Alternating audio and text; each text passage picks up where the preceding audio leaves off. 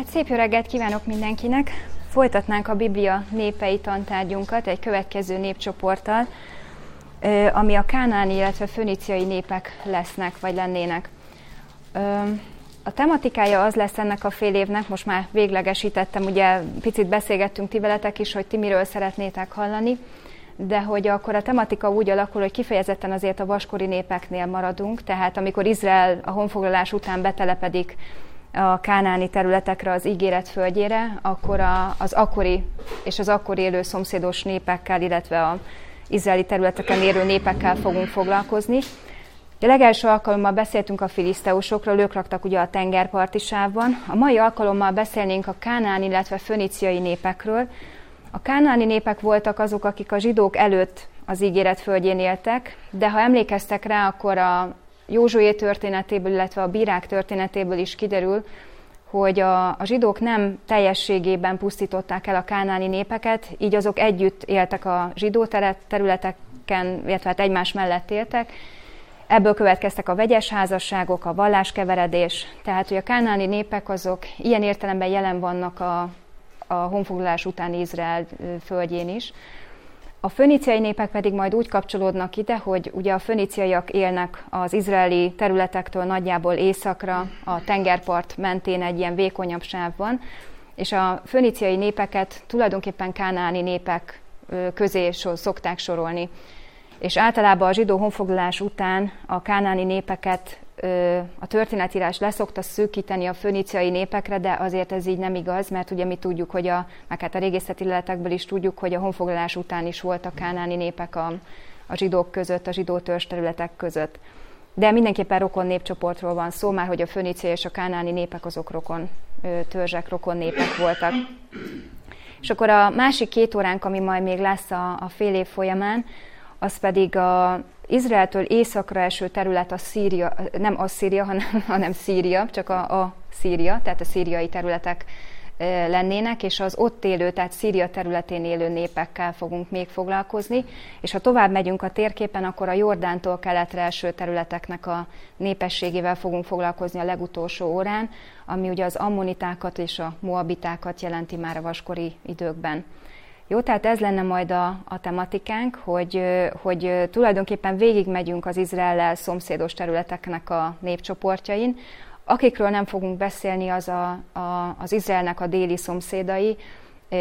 Egyik oldalon az arab sivatagban az arab népek, a másik oldalon, a délnyugati oldalon pedig az egyiptomi területek. Az egyiptomiakról azért nem beszélünk, mert azért róluk többet beszéltünk az Izrael története tantárgy kapcsán. A kánaáni vagy az arab népekről pedig hát megint csak azért nem, mert még ebben az időben inkább törzsi viszonyok között élnek.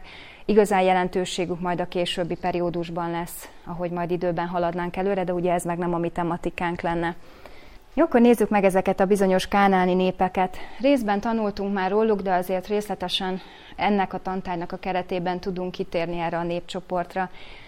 A történettudomány többféleképpen határozza meg, hogy kiket nevezünk kánaáni népeknek. Itt a térképen látjátok, hogy nagyjából ezen a területen éltek a kánaáni népek, tehát a Levantének is hívják ezt a területet a szakirodalomban. Ez a mai Libanonnak, Izraelnek, Jordániának a területére esik nagyjából.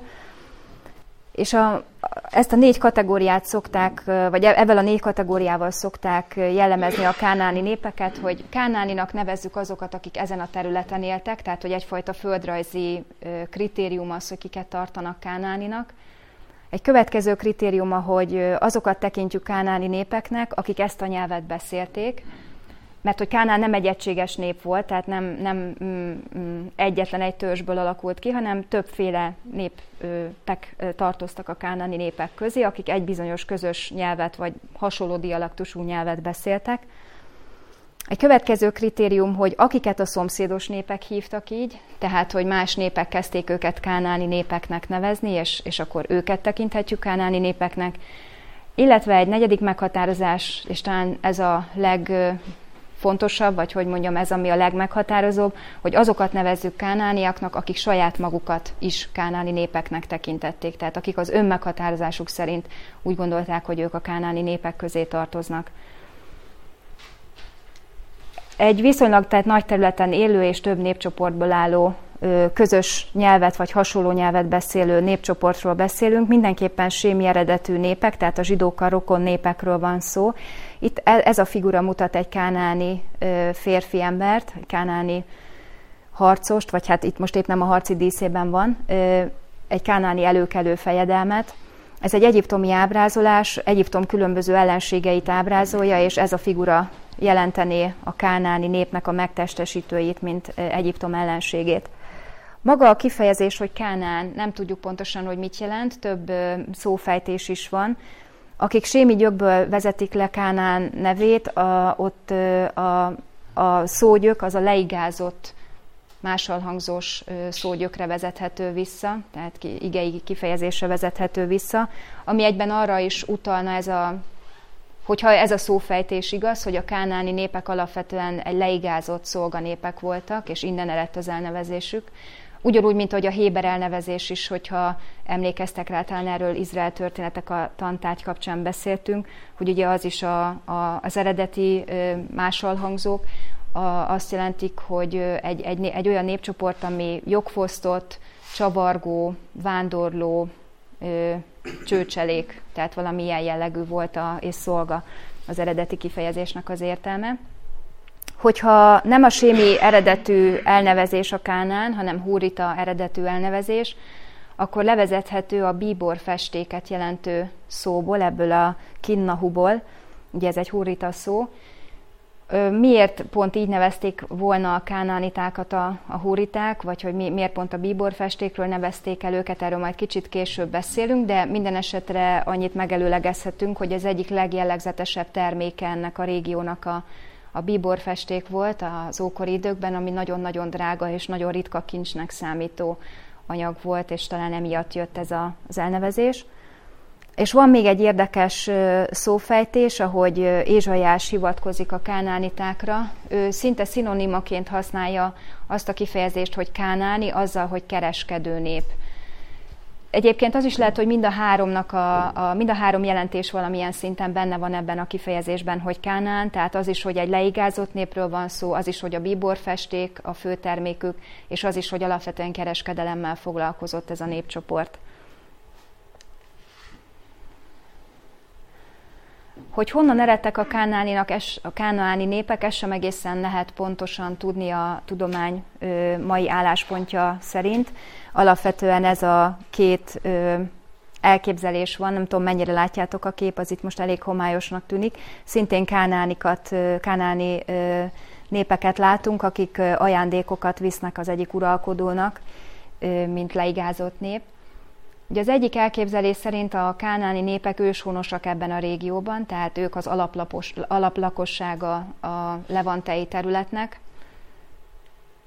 Ennél egyébként valószínűbbnek tűnik a második elképzelés, ami szerint volt egy alaplakosság, akire északról érkező népek, az amoriták telepedtek rá.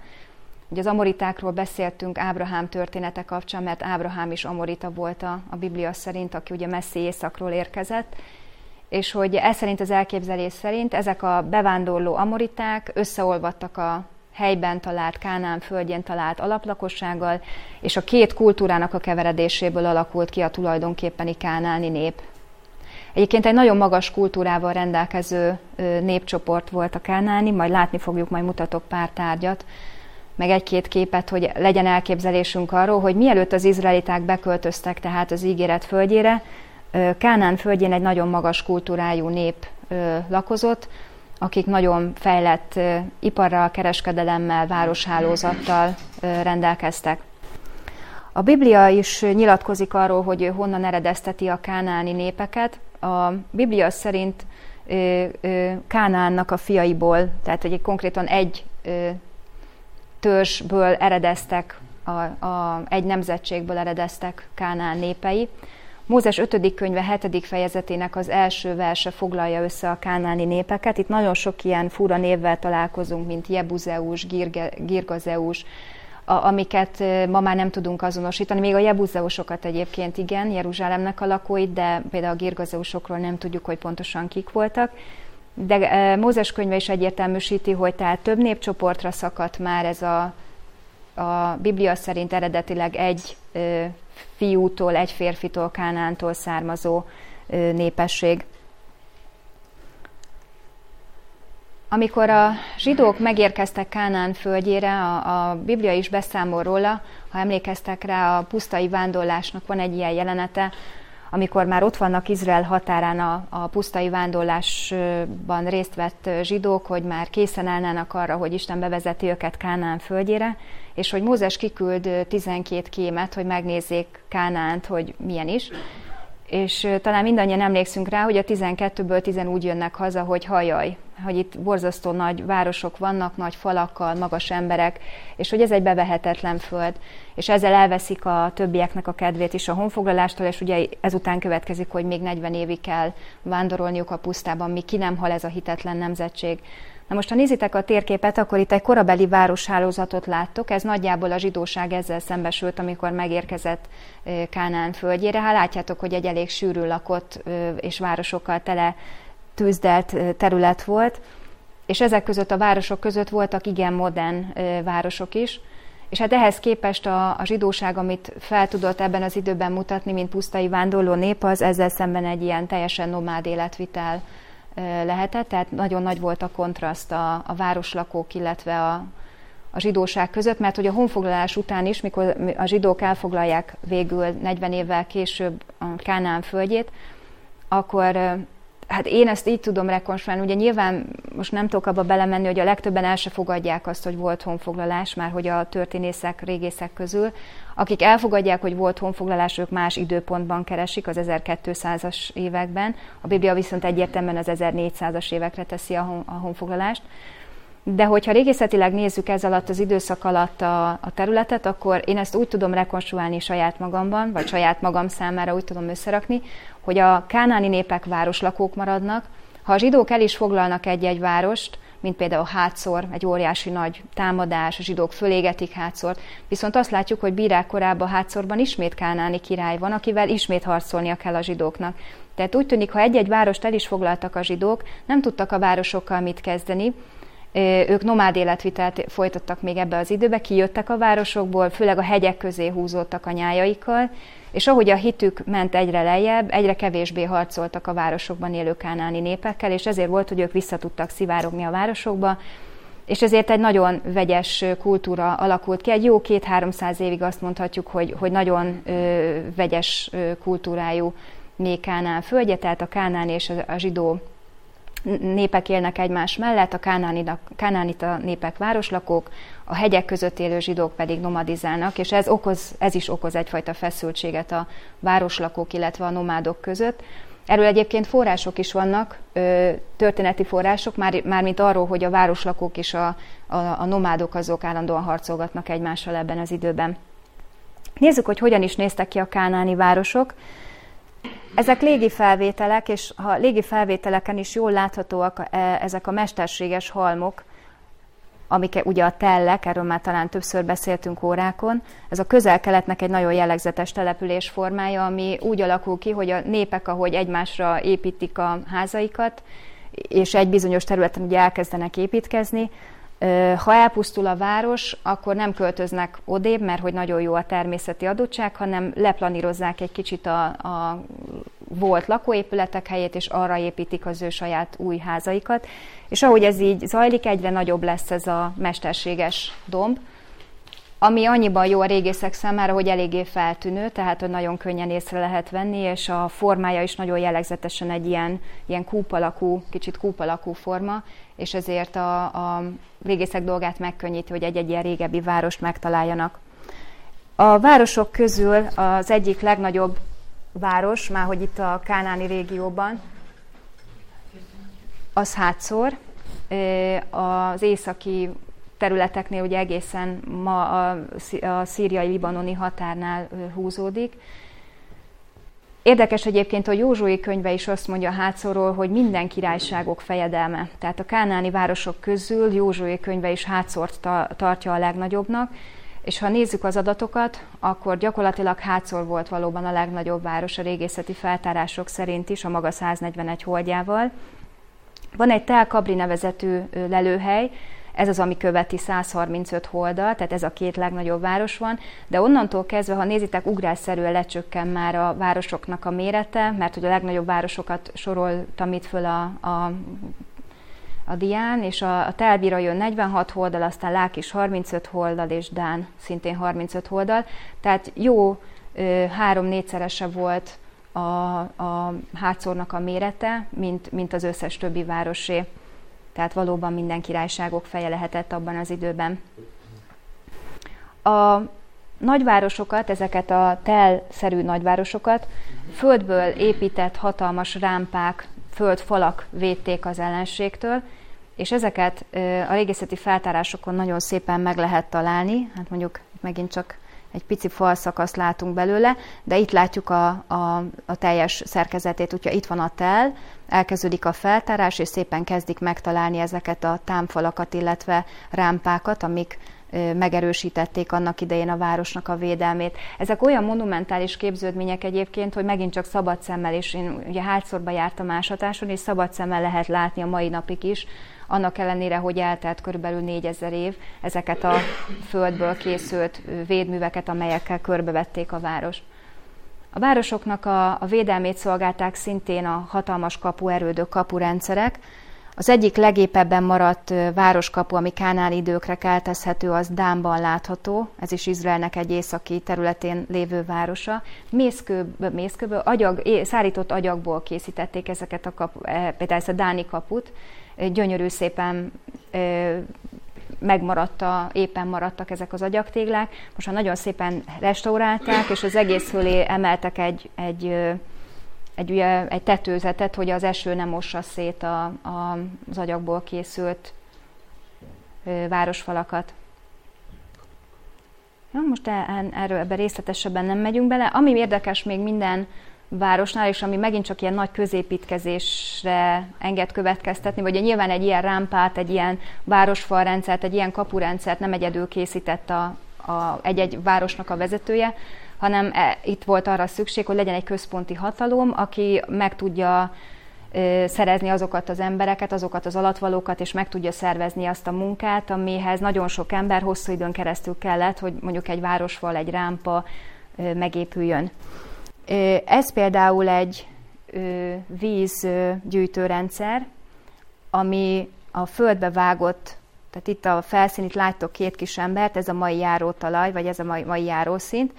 Itt valaki végig sétált a kis lépcsőkön, tovább ment a lépcsőkön, még tovább ment a lépcsőkön, még tovább, és itt alul összegyűlt a víz, ami részben esővíz volt, részben föld alatti kis forrásoknak a vizei voltak. Ez ugye minden kánaáni városnál, tehát minden ókori városnál az, hogy legyen vize, az nagyon-nagyon fontos volt, illetve hogy ez a víz, ez biztonságos legyen, hogy az ellenség ne tudjon hozzáférni. Itt is láthatok egy ilyen kis föld alatti vízaknát, hatalmas sziklakövekkel erősítették meg az oldalát ennek a vízgyűjtőnek, és lépcsőkön keresztül lehetett lejutni a föld alá, és onnan kellett fölhozni a vizet. Voltak ciszternák is, nyitott vízgyűjtők, ami olyanok, mint a mai esővízgyűjtő, csak egy hatalmas nagy, általában mészkővel megerősített, és agyagtapasszal bevont nagy gödrök voltak. Itt látok egy korabeli városnak, ez Lákisnak az alaprajza. Egy kicsit fölülnézetből jobban talán át tudjuk tekinteni egy városnak az összképét. Itt látjátok a kettős falat, ami körülveszi végig a várost. Általában több kapuja is volt egy városnak. Itt most leginkább ezt a délnyugati oldalon való kaput látjuk. Nem tudom, itt látjátok, hogy ilyen fogasfogszerűen néznek ki ezek a kapuk felülnézetből, tehát ilyen kicsit, mint a kulcsnak a nyelvei, úgy néz ki ez a két oldalról ez a kapurendszer. Mit gondoltok, ezt miért tették bele egy-egy városnak a kapujába? Tehát mondjuk itt jött be valaki a kapun, itt befordult, és itt tudott bejutni a városba.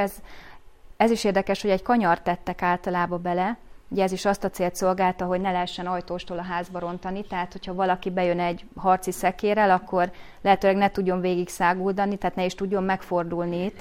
Ugye ez mind az ellenségnek a megakasztását szolgálták ezek az intézkedések, és ez a fogasfogszerűség is egyébként ezért van, mert hát itt taktikailag meg lehetett oldani, hogy emberek ide beálltak ezeknek a takarásába, és innen védték még a kaput Látjátok? Tehát, hogy így be lehetett. Ugyanilyenek a magyar váraink is, hogyha megnézitek, szinte mindegyiknek vannak ilyen nagyon érdekes, trükkös kis rejtek utai, tehát nem lehetett olyan egyszerűen bejutni egy-egy városba. Ez itt Lákisnak a látképe, vagy egy korabeli rekonstrukciós rajz, ahogy elképzelhetjük. A városnak a középső részén egy hatalmas palota húzódott, ez megint jellemző volt, a legtöbb városnak volt természetszerűleg valamilyen uralkodója, vezetője, akinek a háza, a saját lakónegyede az előkelőbb volt, kiemelkedett a többi közül. Ezeket úgy szokták mondani, hogy belső udvaros paloták voltak, tehát egy belső udvar köré rendezték a palotának az helységét, és a belső udvar adta az intimitását egy-egy háznak, meg az uralkodó magánéletének.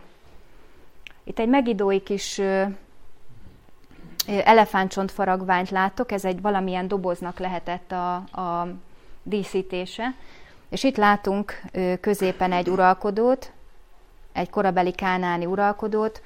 Itt láthatjuk az ő egész udvartartását, és azt, hogy éppen különböző ajándékokat hoznak az ő szolgái, etetik, itatják, és még itt egy zenésznek a kis zeneszerszáma, valami landszerűség is látszik. Tehát nagyon nagy pompával éltek ezeknek a városállamoknak az uralkodói. Ezeket úgy kell elképzelni, hogy kisebb város királyságokból állt Kánaán, még a zsidók előtti időben. Nem volt tehát egy egységes szervezett ország egy adott uralkodóval, hanem városállamok voltak, akik alkalmanként egymás ellen is harcoltak, de néha összefogtak, és a közös ellenség ellen is harcoltak. Az átlag kánaáni falu vagy városkép az nagyjából ilyen lehetett, bocsánat, ez mindenképp város, ugye már fala van, és itt láthatjuk a házakat, egy-egy ilyen város 100-150 házból állt, és hát mindegyik házban egy-egy nagy család élt, több generáció élt együtt, általában 3-4 generáció is együtt élt, sőt, ott ugye sokszor testvérek, nagybácsik, unokaöccsök, unokahúgok. A nagycsaládnak megfelelően a temetkezés is nagycsaládonként történt. Ezeket tömegsíroknak nevezzük, de jó értelemben, tehát nem azért lettek tömegsírok, mert bedobálták őket, hanem egy-egy nagycsaládnak volt egy nemzetségi vagy nagycsaládi sírkamrája. Ezeket általában sziklába vájták, ezeket a sírkamrákat, és amikor valaki elhunyt, tehát aki éppen a frissen elhunyt volt, őt egy gyékény ágyra vagy rendes ágyra helyezték rá. Különböző mellékletekkel látták el, hogy a túlvilágon is jólétben legyen, tehát ennivalót, ékszereket, fegyvereket is temettek el a halottakkal együtt. És ahogy az idők folyamán hát egyre kisebb lett egy nagy családnak a sírboltja, és több helyre volt szükség, ezért elsöpörték a csontokat, amik már ugye elbomlottak, és mindig az újabb, legfrissebb halott került ide középre. Ennek azért van jelentősége, mert ugye van a Héber Bibliában is utalás arra, hogy te eltakarítatsz, és hogy a te őseidnek a csontjai is, hogy eltakarítattak, az minden bizonnyal ugyanerre a szokásra utal, hogy a zsidóknál is megmaradt ez, hogy mivel főleg a hegyvidékes részen nem volt lehetőség arra, hogy nekiálljanak szimpla sírgödröket ásni, és egy-egy nagy családnak volt egy-egy ilyen közös sírkamrája, ezért kénytelen voltak ilyen utólagos beavatkozásokat is tenni ahhoz, hogy egy sírkamra hosszú ideig használható legyen. Nekünk régészeknek viszont ugye kedvenc területünk az ilyesmi, mert hogy nagyon sok mindent temetnek el a halottakkal együtt, amiből rekonstruálni lehet egy népcsoportnak a mindennapi életét. És itt az előbb egy jerikói tömegsírt, vagy hát egy jerikói családi sírboltot láttatok. Kathleen Kenyon, egy angol régésznő tárta föl Jerikónak a városát, illetve Jerikónak a temetőjét, ő kezdte el még a múlt század 50-es, 60-as éveiben, és a talált régészeti leletek alapján készült egy ilyen kis rekonstrukció, hogy hogyan is nézhetett ki egy átlagos kánaáni családnak a házbelsője, illetve milyen kis tárgyaik, eszközeik voltak. Itt láthattok asztalt, amit már ugye ők is használtak, fából készült edényeket. Jerikónak a fekvése miatt tehát olyan szerencsés volt a lelet megtalálás, hogy a homokos, sivatagos rész megőrizte a fa és a szövet, tehát gyékényből font eszközöket is, tehát nagyon szépen lehetett rekonstruálni ezeket a tárgyakat. Láthatok itt kisebb ilyen kis dobozokat, amit ékszereknek, vagy ki tudja, apróságoknak használtak. És hát látjuk a nagy tároló edényeket, ami minden szobában, illetve minden családnál, minden raktárhelyiségben jelen volt. Tehát mindenképpen összefoglalóan azt lehet mondani, hogy a kánaáni népek kultúrája ha lehet ezt mondani, sokkal magasabb fokon állt, mint a zsidóké abban az időben, amikor ők a pusztai vándorlás után megérkeztek Kánaán határába. Tehát az ő fajta életvitelük az teljesen más volt, mint a városlakó kánaánitáké. Hát itt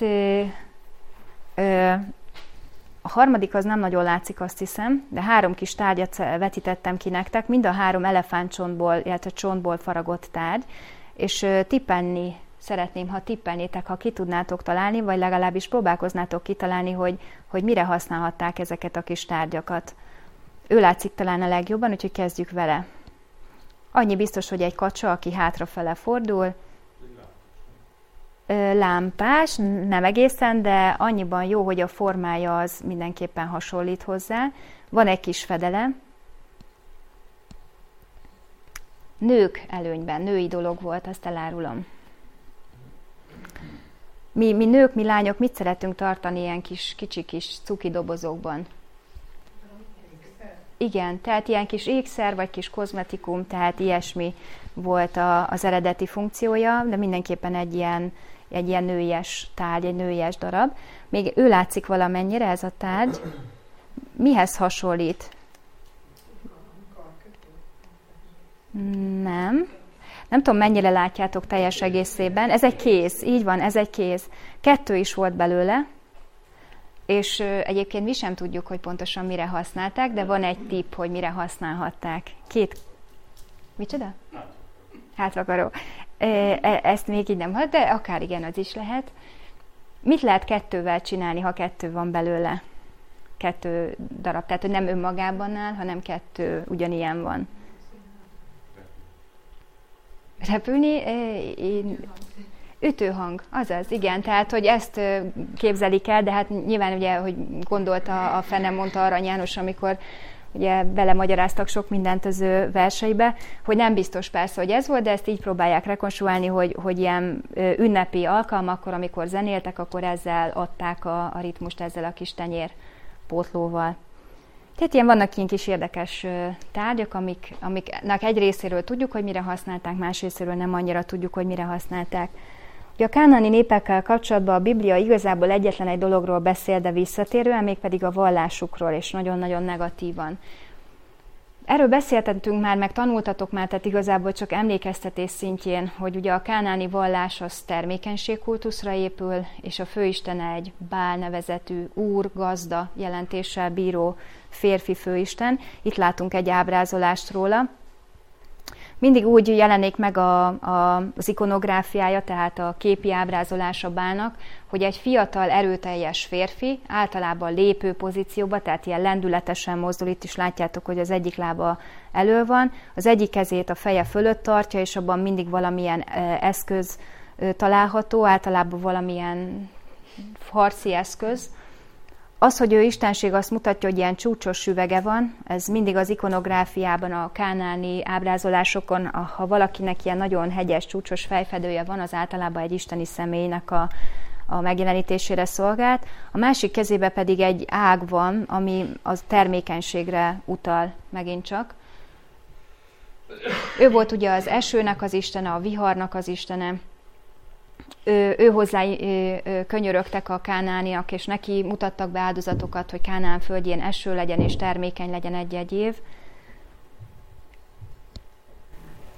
A Bálnak a párja, tehát a társa, aki a felesége is volt, de egyben a testvére is volt, Asera, aki egy megint csak láthatóan termékenységistennőt megjelenítő elképzelés, aki egyébként ugyanakkor a háborúnak, a harcnak is az istene volt. És itt ez egy függő egyébként, tehát ha egy nyakláncnak a függőjeit látjátok, hogy föl lehetett fűzni, nyakba lehetett akasztani, amulettként használták a kánaánit a nők. Azt mondják, hogy a termékenység, a gyermekszülés, illetve a kisgyermekeknek az óvóvédő amulettje is volt, vagy védője is volt egyben Asera. De ugyanakkor a Bibliából megint csak tudjuk, hogy férfi és női paráznák voltak a kánaáni templomokban, mert hogy maga a termékenységnek a ritusa, meg mitosza, meg csodája volt az, ami leginkább ennek a vallásnak a központi területe és témája volt. És ezen utólag talán meg szoktunk lepődni, de én mindig arra szoktam emlékeztetni így a hallgatóságot, hogy mi nagyon megszoktuk már azt, hogy a születés az egy természetes dolog, hiszen mindig születnek gyermekek, és mindig is születtek gyermekek, ezért létezik az emberiség. De azért gondoljatok bele, hogy ez egy óriási nagy csoda, csak nem szoktuk végig gondolni, hogy tulajdonképpen a semmiből keletkezik egy új élet, és hogy ez az ókori ember számára egy még misztikusabb dolog volt, hiszen ők nem is nagyon értették ennek a folyamatát, és egyszerűen emiatt vették körül magát a termékenységet egy ilyen vallásos, mitikus ünnepléssel, meg tisztelettel, mert egyszerűen nem tudták ezt az egészet hova tenni és értelmezni. Viszont hát ebből fakad, hogy nagyon sok orgia, paráznaság csatlakozott egy ilyen vallási ünnephez. Ezt mindig csak azért szoktam elmondani, mert itt válik talán jobban érthetővé, hogy a kánaáni népekkel szemben a Biblia miért annyira kategorikusan negatív, és hogy miért visszatérően próbálja a zsidóságot tiltani a kánaáni vallások követésétől és a kánaáni kultuszok követésétől. Más kérdés, hogy ugye aztán tudjuk, hogy a zsidók is belekeveredtek ebbe a kánaáni kultuszba. Itt középen pedig egy szintén kánaáni istenség, akiről kevesebbet szoktunk hallani, de ő Bálnak és Aserának az atyja, akit Élnek hívtak, és ő mindig egy ilyen trónon ülő idősebb férfiúként jelenik meg a kánaáni ikonográfiában. Elvileg ő volt a kánaáni panteonnak, tehát a kánaáni istenvilágnak a csúcsán, de gyakorlatilag a kánaáni mitoszokból, mert hogy elég sok mitosz maradt ránk a sok ezer évvel ezelőttről, a kánaáni mitoszokban úgy jelenik meg, mint aki egy tehetetlen, kicsit pipogya, gyenge akaratú, öregecske, feledékeny, szenilis bácsi, akit aztán ugye a fia letaszít a trónjáról, és innentől kezdve Bál veszi át az isteneknek az irányítását. Jó, tehát ez a három főisten van, és még egyszer mondom, a termékenység kultusz az, ami alapvetően jellemző erre a vallásra. És hát ugye a Biblia arról is említést tesz, hogy gyermek áldozatokat mutattak be Bálnak a tiszteletére a kánaáni népek. Ennek a régészeti igazolása nincs meg, tehát hogy igazán nem tudunk felmutatni olyan jellegű régészeti lelőhelyeket, ahol ennek bizonyítéka lenne. Ugyanakkor hozzátehetjük, hogy hát hogyha hamvasztásról volt szó, már pedig ugye a Biblia azt mondja, akkor ugye a hamvakat amennyiben nem temették el, mert ugye van a hamvasztásos temetkezés, amikor urnába teszik a hamvakat, az nyilván fennmarad, de ha hamvakat szétszórják, akkor annak ugye nem sok nyoma marad meg, azon kívül, hogy volt mondjuk egy oltár, hát abból viszont meg sok van szerte Kánaán területén.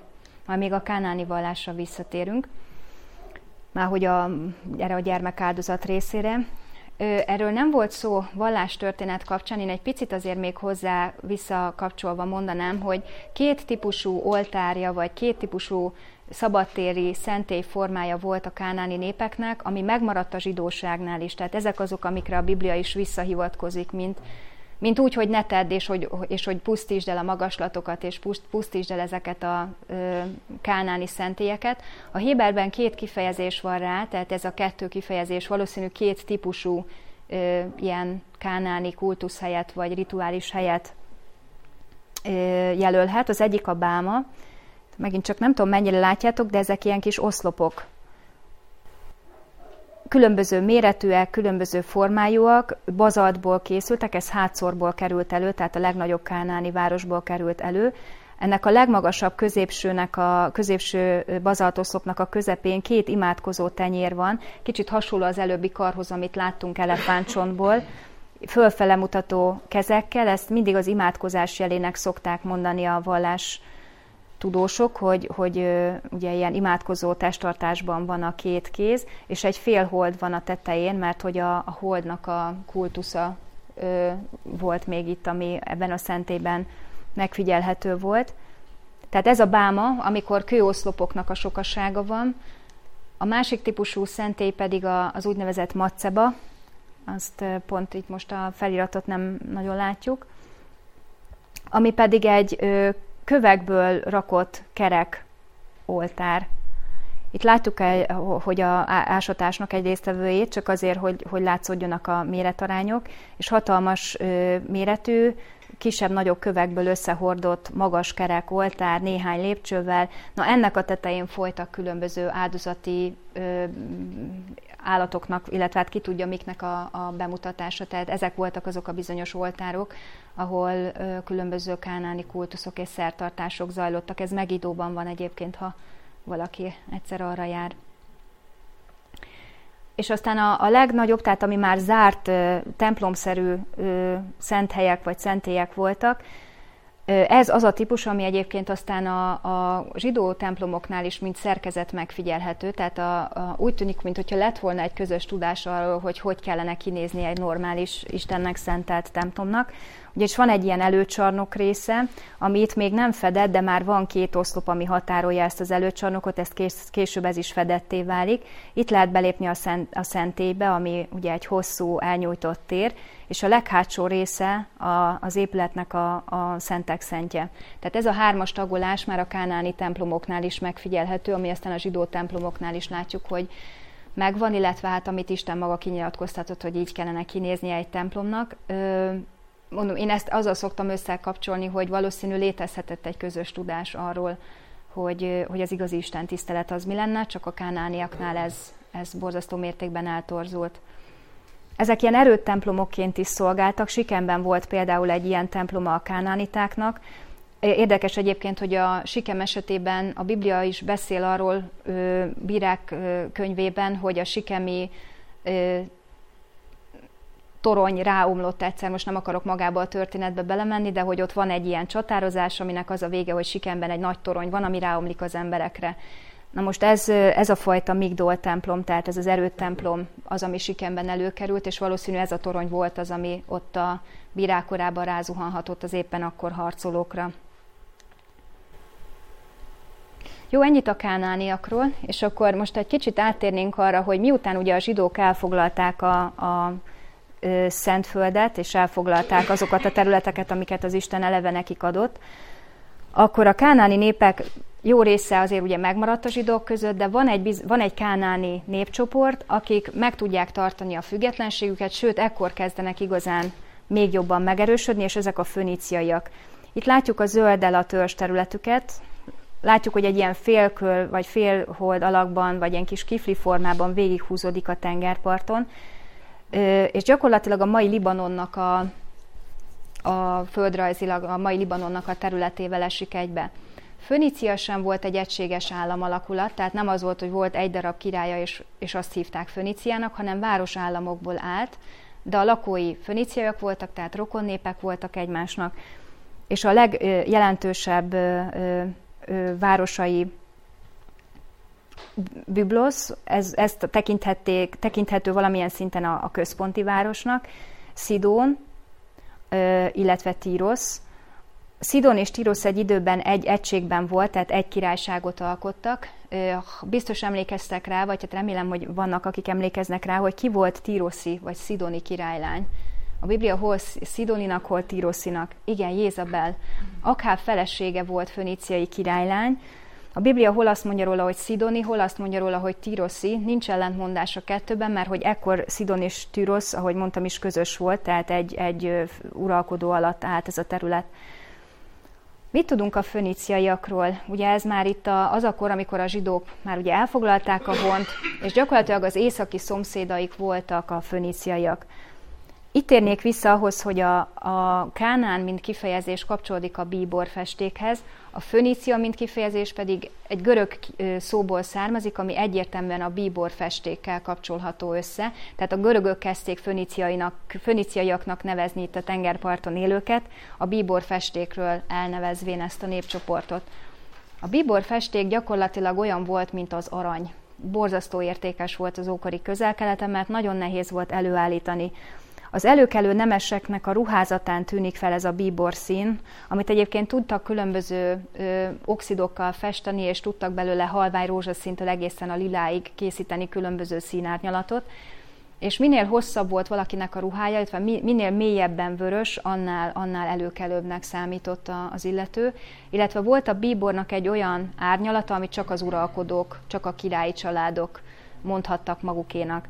A bíbor festéknek ez a fajta rangja, ez még a római időkben is megmaradt, hogyha filmeket néztek, akkor a római szenátoroknak a fokozatát jelzi azt, hogy hány ilyen bíborcsíkjuk van, meg lehet-e rajtuk még ilyen-olyan kendő. Tehát, hogy a vörös, a bíbornak ez a nemesi, vagy császári, vagy királyi jellege, ez mindvégig megmarad. A bíbor csigából készült egyébként a bíbor festék. Szegény kis bíbor csiga a földközi tengernek a sekélyebb részében éldegélt. Ma már nem nagyon, mert szinte teljesen kipusztították az ókori időben. Összeszedegették, és a bíbor csigát kipiszkálták a kis kagylójából, és ezt a kis csiga placnit, ezt beáztatták különböző levegbe, napokon keresztül ott ázott, és aztán a bomlás során egy bizonyos színanyag vált ki ebből a csigabigából, és aztán azt kezdték még főzni, és akkor különböző oxidokat tettek hozzá, és így készült maga a bíbor festék, amit ugye a különböző kelmékre tettek, és hát ez adta a főníciaiak egyik legnagyobb technikai tudását, meg ez adta az egyik legnagyobb kereskedelmi cikket is az ő kezükbe. Mert hogy magának a Főníciának a természeti adottságai nem voltak túl kedvezőek, hatalmas hegyek vannak, a libanoni hegység, sziklás kövekkel, illetve a homokos tengerpart, nagyjából ennyi, termőföld nulla. Na most mit kezd egy okos ember, ha egy ilyen területen él? Hát próbálja kihasználni a természetnek a adottságait. Ugye egyrészt ott volt a bíborcsiga, amit összeszedegettek a tengerből, másrészt itt volt ugye a libanoni cédrus, ami az egyik leghíresebb építőanyag volt az ókori Közel-Keleten. Ha emlékszünk rá, akkor maga Salamón király is szövetséget kötött Hírámmal, a főníciai királlyal, és a salamoni templomnak a gyönyörű cédrusai azok innen jöttek a főníciai területekről. És még egy kincse volt a főníciaiaknak, amit a homokból tudtak elkészíteni. Mi lehetett ez? Milyen anyag? Az üveg, igen. Nagyon gazdag volt szilíciumoxidban az ottani homok. Magát az üvegkészítést azt nem a főníciaiak találták egyébként fel, Mezopotámiába, Egyiptomba is ismerték már ebbe az időbe, de ipari szinten először főníciaiak kezdtek üveggyártással foglalkozni. Üvegfújás volt a technika, amivel az üveget elkészítették, de ha látjátok, vagy ha nézitek, akkor ez még nem az áttetsző üveg, mint amit látunk itt körülöttünk, hanem ezt üvegpasztának szokták hívni, ez egy sokkal homályosabb és sokkal kevésbé áttetsző anyag, és megint csak különböző oxidokat használva magas szintűen tudták díszíteni és festeni ezeket az edényeket. Itt látjátok, hogy milyen gyönyörű díszítése van. Egy kicsit ilyen sok színben játszó, ilyen csillogó testűek ezek az üvegek, és hát nagyon-nagyon értékesek voltak a korabeli piacon. Ez egy olyan pici kis tégely, amiben megint csak valami kozmetikai dolgot tároltak, tehát megint főként a női kis neszeszerekbe, pipere, holmik között fordultak ezek elő. Tehát a főníciaiaknak ez volt a nagy kincse, amivel ők tudtak élni, a libanoni cédrus, az üveg és a bíbor festék. Nagyjából ennyi, és hát mivel a tengerparton laktak, ezért ugye a kereskedelem volt, amivel még bele tudtak fogni. Hát ebből semmi nem látszik, úgyhogy ugrunk. És a kereskedelem révén kapcsolatba tudtak kerülni az akkori világnak a számos pontjával.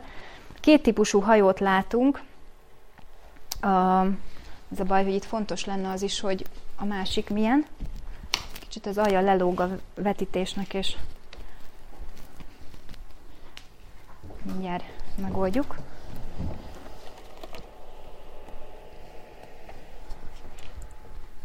És igen, tehát két típusú hajó van, amit ismerünk ebből az időszakból. Az egyik kereskedelmi, a másik pedig hadihajó. Mit gondoltok, hogy melyik lehet a felső, kereskedelmi vagy hadihajó, ha összehasonlítjuk az alsóval? Így van, ügyesek vagytok, ez a kereskedelmi hajó. Ugye nagyon széles, nagy feneke van. Hogy? Kevesebb az evezője, igen, nem annyira fontos, hogy gyorsan tudjon manőverezni. Ami közös az, hogy mindegyiknek egy ilyen nagy négyzetes vitorlája volt, de ettől függetlenül használták ugye az evezőt is, így változatosan vagy váltva tudták használni az időjárást figyelembe véve, vagy csak a vitorlát, vagy a vitorlát és az evezősöket, vagy csak az evezősöket. Ezek pedig ugye voltak a hadihajók. A hadihajóik sokkal keskenyebbek voltak, nyilván a manőverezés miatt, és volt még egy sajátossága a főníciaiaknak, amit ők találtak fel. Ugye nagy kereskedők voltak egyébként a görögök, a főníciaiaknak a népnevét gyakran szinonimaként használták a kalózzal, ugyanis kalózkodásba kezdtek a főníciaiak, még ebből tudtak megélni. Végigmentek a földközi tengernek a partvidékén, és raboltak, fosztogattak, illetve csecsebecséket próbáltak rásolzni. Hát ez nincs új a nap alatt, tehát mint amit csináltak aztán később a későbbi gyarmatosítók, hogy ilyen értéktelen csecsebecsékért cserébe ezüstöt, aranyat próbáltak begyűjteni mindenhonnan.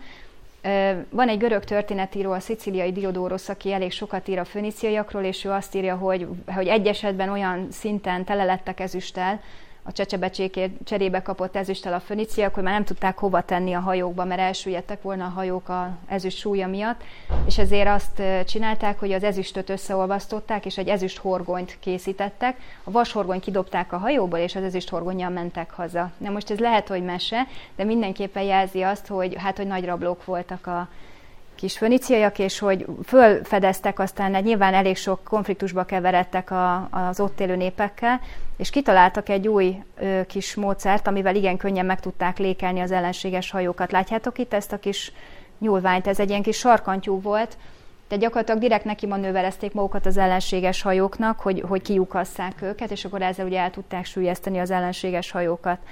Tehát mert sok-sok mindenfele el tudnánk kalandozni, mert ez egy nagyon érdekes téma, hogy a főníciaiak merre jártak és mi mindent csináltak, de összegezve elmondható, hogy a kornak ők voltak a kereskedői, az igazi tengeri kereskedő népei. Ezért nem véletlen, erre is csak emlékeztetnék, hogy Salamon, amikor hajóhadat szeretne magának építeni, akkor ugye kihez fordul? A főníciaiakhoz, és főníciai hajóflotta épül Salamonnak főníciai hajósokkal. Rendkívül jól tudtak tájékozódni, ismerték a csillagászatot, tehát nagyon jól tudtak tájékozódni a csillagképek alapján. Állítólag ők voltak az elsők a világon, akik Afrikát is meg tudták már kerülni a hajóikkal, és hát nagyon-nagyon távoli pontokon hoztak létre kereskedővárosokat, gyarmatvárosokat. Talán tudjátok, vagy emlékeztek rá a tanulmányaitokból, hogy talán akik közelebb vannak a középiskolához, hogy melyik volt a leghíresebb főníciai gyarmatváros. Kartágó. Igen, így van, Kartágó, amit aztán ugye a rómaiak akartak mindig elpusztítani, és aztán el is pusztították. Jó, tehát a főníciaiak egy nagyon gazdag és egy nagyon tehetségesen hajózó nép voltak, viszont a vallásukat tekintve ők is ugye kánaáni népekként a kánaáni vallást követték. Itt látjuk ezeket a nagyon elnyújtott, nagyon hosszú fejű kis istenszobrokat, ezek mind bálok, amelyek az egyik legnagyobb szentélyükből, a bibloszi obeliszk templomból kerültek elő, és csak így mutatnám, nem tudom mennyire tudjátok visszaidézni, amit hátszorból mutattam nektek a bálmákat, ezeket a kőoszlopokat. Gyakorlatilag ugyanez a metódus, és ugyanez nagyon sok helyen előkerül Izrael területén is, hogy álló kőoszlopok, amik ezeket az istenségeket szimbolizálják, nem tudjuk pontosan, hogy mit szimbolizálnak, de ezek az állókövek, ezek mind valamiféle kánaáni kultusznak a maradványai, magas helyek, tehát magasra építik őket, lépcsőkkel lehet megközelíteni. Tehát ők is a kánaáni kultusznak a követői. Itt látunk egy térképet, ami mutatja, hogy ezek a kis sárga jelzések, hogy ez a főníciai tengerpart, és itt láthatjuk, hogy Ciprustól kezdve gyakorlatilag végig a szigeteken, egészen Spanyolországnak a déli részén és Afrikának az északi területén hoztak létre. Ezek mind kolóniavárosok, amit mind a főníciaiak hoztak létre.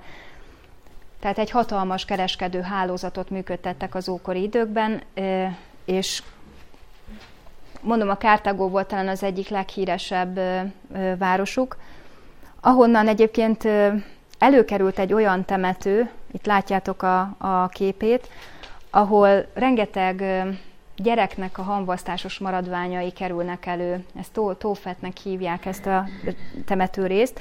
Ilyen van egyébként más kánaáni városban is, vagy főníciai városban is, de talán Kartágóban a legnagyobb. És ezt szokták összekapcsolni ezzel a bizonyos emberáldozattal, amiről ugye a Biblia is ír, hogy megáldozták a gyermekeiket Moloknak egy ilyen fémből készült bikaszobor. Ezt már a görögök is leírják, tehát ezt már a görögök írják le egyébként részletesen, hogy a görög történetírók, hogy így is zajlott egy ilyen gyermekáldozat. Most ez megint, ugye ennek kétségbe szokták vonni a történeti értékét, hogy a görög történetírók mennyire csak meséltek, vagy mennyire a valóságot mondták el. De minden esetre a görögök úgy tudják, hogy egy fémből készült üreges testű bikaszobor volt, amit feltüzeltek belülről, és ugye ahogy áttüzesedett, akkor a gyerekeket beledobálták a testébe ennek a bikaszobornak, tehát hogy így ölték őket, meg így áldozták őket föl. A szicíliai Diodorosz ismét, aki megörökít egy történetet Karthágóból, amikor arról ír, hogy volt történt egyszer, hogy a karthágóiak szembe kellett nézzenek egy ellenséges népnek a támadásával, és a város tanácsa arra a döntésre jutott, hogy egyetlen módon tudják megakadályozni a város pusztulását, hogyha 200 gyermeket megáldoznak az ő istenüknek, és ezzel tudják majd elkerülni a városnak a végső pusztulását. És aztán állítólag annyira felbuzdultak, annyira lelkesek lettek a karthágóiak, hogy még plusz 300 gyermeket ajánlottak föl, hogy biztosan elháruljon a veszedelem a város felől, vagy város feje fölül. Most ez megint nyilván kicsit túlzónak tűnik maga az adat, mert hogy nagy volt ugye a gyerekhalandóság, nem biztos, hogy szívesen lemondott bárki is a gyermekéről, de mindenképpen azért én azt gondolom, hogy ha sok történeti forrás, vagy több történeti forrás, és tehát vannak régészeti leletek is, amik azért, amik gyanúsak, akkor itt azért ugye nem zörög a haraszt, ha nem fúj a szél, tartja a magyar mondás, tehát azért valaminek kellett lennie. Ugye a Biblia egyértelműen mondja, hogy emberáldozatot gyakoroltak a kánaániak, és ezért is volt utálatos az Isten szem előtt, mert hogy átvitték a gyermekeiket a tűzön, de vannak külső források is, amik ezt ugye megerősítik. És itt kapcsolódnék még egy picit bele, vagy vissza a bibliai történetekhez, vagy hát a bibliai leíráshoz. Megemlítettem nektek még a múlt órán, hogy van egy profécia Ezékiel könyvében, Ezékiel könyve 26. fejezetétől a 29. fejezetéig tart ez a szakasz, ami az egyik főníciai nagyvárosnak, Tűrosznak a pusztulásáról jövendől. És hogy erről beszélnék nektek egy pár szót még így az óra végén. Ugye Tűrosz a főníciai tengerparton volt, nagyváros, az egyik legnagyobb városa volt ugye a főníciaiaknak. A mai libanoni területe fölött nagyjából itt tudjuk behatárolni Tűrosznak azt a részét, ami a szárazföldhöz kapcsolódó kis nyelvecske volt. Viszont volt egy olyan része Tűrosznak, ami valahol a tengeren volt, egy kis sziget. Tehát egy sziget volt, és egy partvidéki rész Tűrosz, ez a két része volt, és hát legendás, mesés gazdagságú volt. A Biblia is azt mondja róla, hogy te voltál az arányosság pecsétgyűrűje, tehát hogy egy gyönyörű, nagyon-nagyon minden gazdag, jóval ellátott város volt Tűrosz, viszont a Biblia azt mondja, hogy felfúvalkodtál gazdagságodban, és hogy ez okozta a vesztedet, mert hogy azt gondoltad magadról, hogy te Isten vagy, és hogy az Istenek fölé helyezted magadat. Itt látjuk azt a városrészt, ami egy rekonstrukciót, ami a tengeren lehetett. Hérodotosz beszél róla elég sokat, tehát nyilván ő későbbi időkben nem tudjuk pontosan, hogy járt-e, nem járt-e, mikor járt pontosan Tűroszban, vagy járt-e tényleg ott egyáltalán, de őnek egész részletes beszámolója van arról, hogy ez a város hogy nézett ki.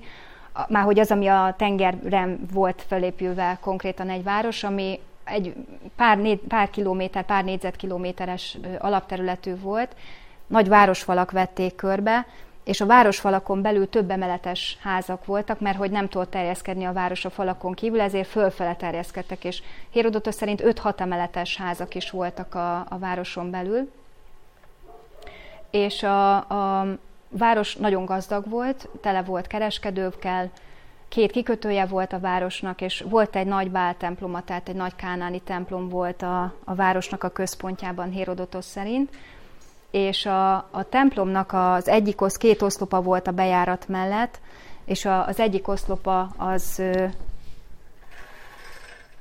a Hérodotosz szerint színaranyból készült, a másik tartó oszlopa pedig smaragdból készült, és hogy életében nem látott ekkora smaragdot senki egyben, mint amekkora smaragdoszlop díszítette Tűrosznak a bejáratát. Tehát, hogy a görög történetírók, illetve a Biblia is arról beszél, hogy Tűrosz egy nagyon gazdag kereskedőváros volt, aki büszke is volt erre, hogy ő gazdag, és a Biblia szerint felfúvalkodott a szíve. Ezékiel próféta, nem tudom mennyit kell róla így visszaidézni, mennyire maradt meg bennetek így az Izrael története tantárgy kapcsán. Ugye ő a babiloni fogság idején élt próféta volt, nagyon nehezen érthetőek a proféciái. Nem időrendben szerepelnek a bibliai egymást követő fejezetekben, viszont mindig nagyon pontosan datálja, hogy melyik jövendőlését mikor kapta Istentől. Ő azok között a zsidók között volt, akiket 597-ben rabságba hurcoltak a babiloniak, és a babiloni belső területekre került a Kébár folyó partjára, valahol a Tigris mentén egy zsidó fogolytáborba, és itt tartózkodásának az 5. évében kapta az első látomását, ekkor kb. 30 éves lehetett. Innentől kezdve folyamatosan kapja jó 20 éven keresztül a látomásait, és az egyik utolsó látomásai között van a Tíroszról szóló jövendőlés, ahogy mondtam, majd nézzétek meg, mert nagyon érdekes, 26-29. fejezetig tart Ezékiel könyvében. A Bibliában egyébként pont ez az érdekes, legalábbis a számomra, és nyilván ebből, vagy ez abból is fakad, hogy nekem történeti gyökereim, vagy történész végzettségem van. Tehát, hogy engem, ami annak idején nagyon megfogott a Bibliában, az az, hogy vannak beteljesedett jövendőlései. És hogy itt is ez egy nagyon picike, ezt ugye pillanatkép proféciának nevezzük. A Bibliában most ebbe sem nagyon akarok belemenni, de ugye 2 típusú profécia van. Vannak a vázlatproféciák, amik történelmi korszakokat ölelnek fel, és végigmennek az emberi történelmen, és vannak úgynevezett pillanatkép proféciák. A pillanatkép proféciák általában a messiáshoz kapcsolódnak, a messiás első-második eljöveteléhez, de egy ilyen kivétel, de vannak kivételek, és egy ilyen kivétel ez a Tírosznak a pusztulása. Ha végigolvassátok, most ugye nem akarom, mert nincs sajnos annyi időnk ezt a 3 fejezetet, akkor ki lehet belőle bogarászni, hogy mit mond Ezékiel ennek a városnak a pusztulásáról. Azt mondja, hogy Tírosz több nép fogja elpusztítani. Babilon királya lesz az első ostromló, de ő nem fog sikerrel járni. Ez egyébként nagyjából egy időben zajlik, nem tudjuk pontosan melyik volt korábban, mert hogy a babiloniak 13 éven keresztül ostromolták Tírosz városát sikertelenül, és nem tudjuk, hogy mi volt előbb, az ezékieli jóslat, vagy a babiloni vereség. Én azt tippelem, hogy egy picit hamarabb kapta Ezékiel a látomását, mint ahogy a sikertelen kudarcos babiloni támadás végére jutott. De azt egyértelművé teszi ugye a szöveg, hogy a babiloniak még nem járnak sikerrel, hanem egy következő név fogja majd elpusztítani a várost. Ami nagyon érdekes kitétel, a város romjait a vízbe fogják szórni, ezt jegyezzük meg, mert ennek lesz jelentősége. Csak a csupasz sziklák maradnak meg, hálók kivetőhelye lesz, a város nem építik meg soha többet. Ez is egy érdekes kitétel, a várost belepi a víz. Tehát eddig 2 olyan dolog van, ami picinek tűnik, de érdekes kitétel, hogy a város romjait a vízbe szórják, illetve a város belepi a víz. És van még egy utolsó, hogy keresni fogják, de nem találják soha. Csak azt szeretném, hogy ma melyik helység? Azt hiszem most is Tírosznak hívják, tehát létezik ma is a város, csak már nem ebben a formájában. Majd eljutunk, hogy melyik része van meg, és melyik nincs meg. A babiloni támadással kezdődött tehát először. Ezékiel könyve 29. fejezetének 18. verse azt mondja: Embernek fia, Nabukodonozor Babilon királya nagy fáradtsággal fárasztotta seregét Tírosz ellen, minden fő megbaszult és minden vál feltört, de jutalma nem lőn neki és seregének. Vagy nem lesz neki és seregének. Tehát itt egyértelműen nem derül ki, az igen, hogy már elkezdődött a támadás, és hogy nagy fáradtsággal fárasztja a seregét, ez egy babiloni katona, akit láthattok, és ugye azt mondja, hogy minden fő megkopaszul, és minden vál feltör. Hogy annyira harckészültségben voltak 13 éven keresztül ezek a katonák, hogy a sisök alatt megkopaszodott a fejük, és a vállukat feltörte a páncél, de hogy így sem jártak sikerrel. Annyit sikerült Nabukodonozornak elérnie, hogy a várost végül is megadta magát, tehát egy szerződést kötöttek, de nem tudta a várost elfoglalni, viszont hatalmas hadisarcot rótt ki Tíroszra. Kiszámolták történészek, hogy négyzetméterenként 12 kiló aranyat kellett befizetni a városlakóknak, és ki tudták fizetni, és nem mentek bele tönkre, tehát egy nagyon gazdag város volt, de ugye Babilon nem járt sikerrel. Egy következő uralkodó tudta elfoglalni Tíroszt, és ez pedig Nagy Sándor volt. Itt most nem vesszük végig részletesen a hadjáratait, de ugye 333-ban veszi át az apjától a perzsák elleni háborút, át kell Kis-Ázsiába, 333-ban legyőzi először a perzsa nagykirályt Isszosznál, és aztán a seregeivel délre fordul, és ezt a régiót is magába szippantja, és majd csak utána megy tovább keletre. És 332 körül éri el Tűrosznak a városát. Alapvetően nem akar semmit Tűrosztól, csak azt, hogy elismerje a város azt, hogy hát innentől kezdve Nagy Sándor az uralkodó. Hát a türosziak igen botor módon még nem tudják, kivel állnak szemben, és ugye kiröhögik már bocsánat, hogy így mondom, de szó szerint ugye ezt mondják a források, hogy kiröhögik a makedón követeket, és hát nyilván nem hajlandóak megadni magukat Nagy Sándornak. És Nagy Sándor ekkor elhatározza, hogy megtámadja a várost. Egy probléma van csak vele, hogy a vízen van. És Nagy Sándorról lehetett tudni, hogy utálta a tenger, gyűlölte a tengert. Szárazföldi harcmodorban nagyon jó volt, de tengerre soha nem szállt. Mit csinál egy nagyon okos hadvezér abban az esetben, hogyha a tengeren van a megostromlandó város? Így van, egy földnyelvet épít. És itt láthatjátok, a mai napig egyébként megmaradt ez a földnyelv, egy 7-800 méteres földnyelvet kezdett építeni. Ami érdekes, hogy ami a feltöltésre szolgáló anyag volt, az a régi Tírosznak a romjai. Tehát amit mondott a bibliai szöveg, hogy a földre vagy a vízbe fogják hányni a te romjaidat, az itt Nagy Sándor idején teljesedett, mert hogy a régi Tíroszt lerombolta, ugye ezt el tudta pusztítani, ennek a romjaiból kezdték el fölépíteni ezt a gátat, és így tudták megközelíteni Tűroszt. Egyébként itt is 3-szor kellett neki fogni a Nagy Sándornak, hogy el tudja foglalni magát a várost. Van egy ilyen kis rekonstrukciós rajz, hogy a földnyelv nem tudott egészen eljutni azért idáig, mert nyilasztak rájuk, meg tüzeltek rájuk a városnak a védői. Ezért azt csinálta Nagy Sándor, hogy fölépítetett 2 nagy ostromtornyot, hogy az ostromtorony magasabban legyen, mint a város, és innen ugye be tudtak már lőni. De arra nem számított, hogy a tűrosziak éjszaka kijöttek hajókkal, és felgyújtották a 2 ostromtornyát, tehát hogy ez is kudarcba fulladt, ez a fajta megközelítés. És akkor végül az volt a megoldás, hogy görög hajók is érkeztek, és akkor a hajók védték innentől kezdve az ostromtornyokat, és így tudta Nagy Sándor bevenni végül a várost. És hát ez egy óriási hadtörténeti tény volt, ez is megalapozta Nagy Sándornak ugye a nimbuszát, hogy egy olyan várost, amit soha senki nem tudott előtte bevenni, hogy ő azt be tudta venni. És akkor itt még néhány vers a proféciából. És elhányják Tírus kőfalait, és lerontják tornyait, és levonszom még porát is róla, és kopasz sziklává teszem őt. Hálók kivetőhelye lesz a tenger közepén, mert én szólottam, ezt mondja az Úristen, és legyen a nemzetek ragadománya. Mert azt mondja az Úristen, mikor én téged elpusztult várossá teszlek, mint amely városokat nem laknak, mikor a mélység árját felhozom reád, hogy beborítsanak a sok vizek, rémségesen cselekszem veled, és nem leszel, és keresni fognak, de többé örökké meg nem találnak, ezt mondja az Úristen. A város történetének érdekessége, hogy a törökkor idején egy földrengés érte ezt a részt, és a sziget, ami még megmaradt belőle, annak egy jó része a víz alá süllyedt, tehát a mélység árját Isten felhozta rá, csak maradványok maradtak igazából meg ebből a szigetből. Az is érdekes, hogy a 70-es, 80-as években víz alatti régészek próbálták felkutatni a romokat, de nem sok mindent találtak meg. Valószínű, hogy a földmozgások elmozdítottak nagyon sok mindent a helyről, és régészetileg már nem értelmezhetőek ezek a leletek, tehát nem lehet pontosan meghatározni, hogy mi hol volt. Néhány lelet kerül elő, illetve megint csak ami érdekes, hogy hálók kivető helye ma az a rész, tehát ez a Tűrosznak a régi partja, ami az óváros volt, meg ez a kis földnyelv, amit megépítetett Nagy Sándor, ez itt mind halászhajóknak és hálók kivető helye lett a mai napra.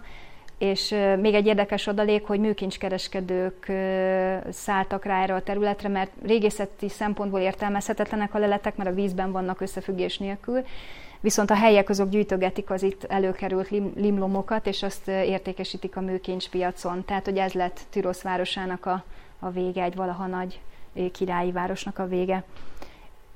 Ennyi lett volna akkor a főníciaiakról, és akkor még egy pár szó a vizsgáról így az óra végén. Én arra gondoltam, hogy azt a módszert használnánk, amit egyszer már használtunk, és talán tetszett a hallgatóknak is, hogy én el fogok készíteni egy vizsgaívet, amit megkaptok utolsó órán, akár kézbe is tudnám adni, ha tudnám, hogy pontosan hányan vagytok, de ennek utána nézek, hogy hányan vannak ténylegesen regisztrálva erre a kurzusra. kinyomtatva megkaptok 2 oldalt, haza lehet vinni, vagy 2-3 oldalt, egy 4-5 kérdés lesz rajta. Minden népcsoportról lesz kérdés, amiről tanultunk az órán. És lehet a tananyag alapján is válaszolni, lehet interneten vagy könyvekből válaszolni arra, amit fogok kérdezni, de mindenképpen otthon tudjátok majd megoldani ezt a kérdéssort. Olyan is lehet benne, illetve biztos, hogy lesz benne, hogy kép, tehát egy kép, amit föl kéne ismerni, hogy mit ábrázol, és esetleg leírni róla azt, amit tudtok. Egy ehhez hasonlót találtok fönt a segédanyagok között, mert egy ilyet csináltunk már, egy ilyen vizsgaívet valamelyik évfolyammal, és még mindig ez volt talán a legszerencsésebb, vagy legalábbis nem voltak nagyon rosszak a visszajelzések. Tehát egy ehhez hasonló, hogy mégis mire számíthattok, azt meg tudjátok nézni, mert van fönt a neten minta. Tehát milyen cím alatt keressük? A Biblia és népei, és aztán vizsga, tehát hogy vizsgaanyag. Legalábbis valami ilyesmi rémlik, hogy talán ez volt neki a neve. De gyorsan rá tudsz kattintani, mert ugye pár anyag van fönt, ami egy-egy népcsoporthoz kapcsolódik, kánániák, filiszteusok, szíriai népek, és akkor ami nem az, tehát az lesz a vizsgaanyag. 2 részből állt, mert ott úgy csináltuk, hogy már fél év közben is volt, aki kérte, hogy már ő szeretne rajta dolgozni, és akkor fél év közben az első 2 népcsoportról adtam egy kérdőívet, és a fél év végén pedig a második 2 népcsoportról. Jó, tehát mind a 4 népcsoportról lesz kérdés, amit az órán elhangzik alapvetően az alapján, ami segédanyag fönt lesz az alapján is lehet, de én tőlem bárhol utána tudtok nézni, mert ezek azért nem titkos dolgok, tehát hogy bármelyik tankönyvben utána lehet ezeknek azért olvasni. Jó? Hát kézzel is lehet, tehát én nekem kézírás is teljesen jó. Én odadom nektek kinyomtatva, és akkor aki kéri, annak át tudom küldeni elektronikusan, és akkor abba is bele tudja írni, de aki meg kézzel szeretné, az meg akkor kézzel bele tudja írni a maga válaszait. Ez lesz a vizsga, vagy ez egy próbavizsga? Nem, ez a vizsga. Tehát itt otthon megírható vizsga lesz, van elég vizsgátok bőven, szabadon választható tantárgy, úgyhogy itt, de azt gondolom, hogy ez is hasznos. Velünk egyébként, amikor én kint tanultam külföldön, akkor ott nem is volt olyan vizsga, hogy tehát ami nálunk szokott lenni, hogy bemész, és akkor ilyen hanem a legtöbb vizsga erről szólt, hogy amit fél év folyamán tanultunk, tananyagok, ahhoz kapcsolódóan kaptunk egy kérdéssort, és azt kellett otthon kitölteni, és még így se volt 5-ös, az enyém sem egyébként. Tehát, hogy tudnak olyat kérdezni, hogy az ember nem feltétlen azt válaszolja, amit várnának, hogy válaszoljon. Na, de én nem leszek kegyetlen. Megbeszélünk egy időpontot, én megkérdezem a tanulmányosztálytól, hogy hanyadikáig kell nektek eljuttatni postán, vagy személyesen, akármelyik vizsgánál, ha jöttök írásbelizni be hozzátok, ugyanúgy, mint az irodalom vagy képzőművészet, ha már vettetek föl ilyen tárgyat. Tehát ez is egy ilyen szabadon választható tantárgy, otthoni vizsgával, vizsgakészüléssel, és akkor behozzátok. Én megkijavítom vizsgaidőszak végéig. Bukás még soha nem volt, tehát attól szerintem nem kell tartani.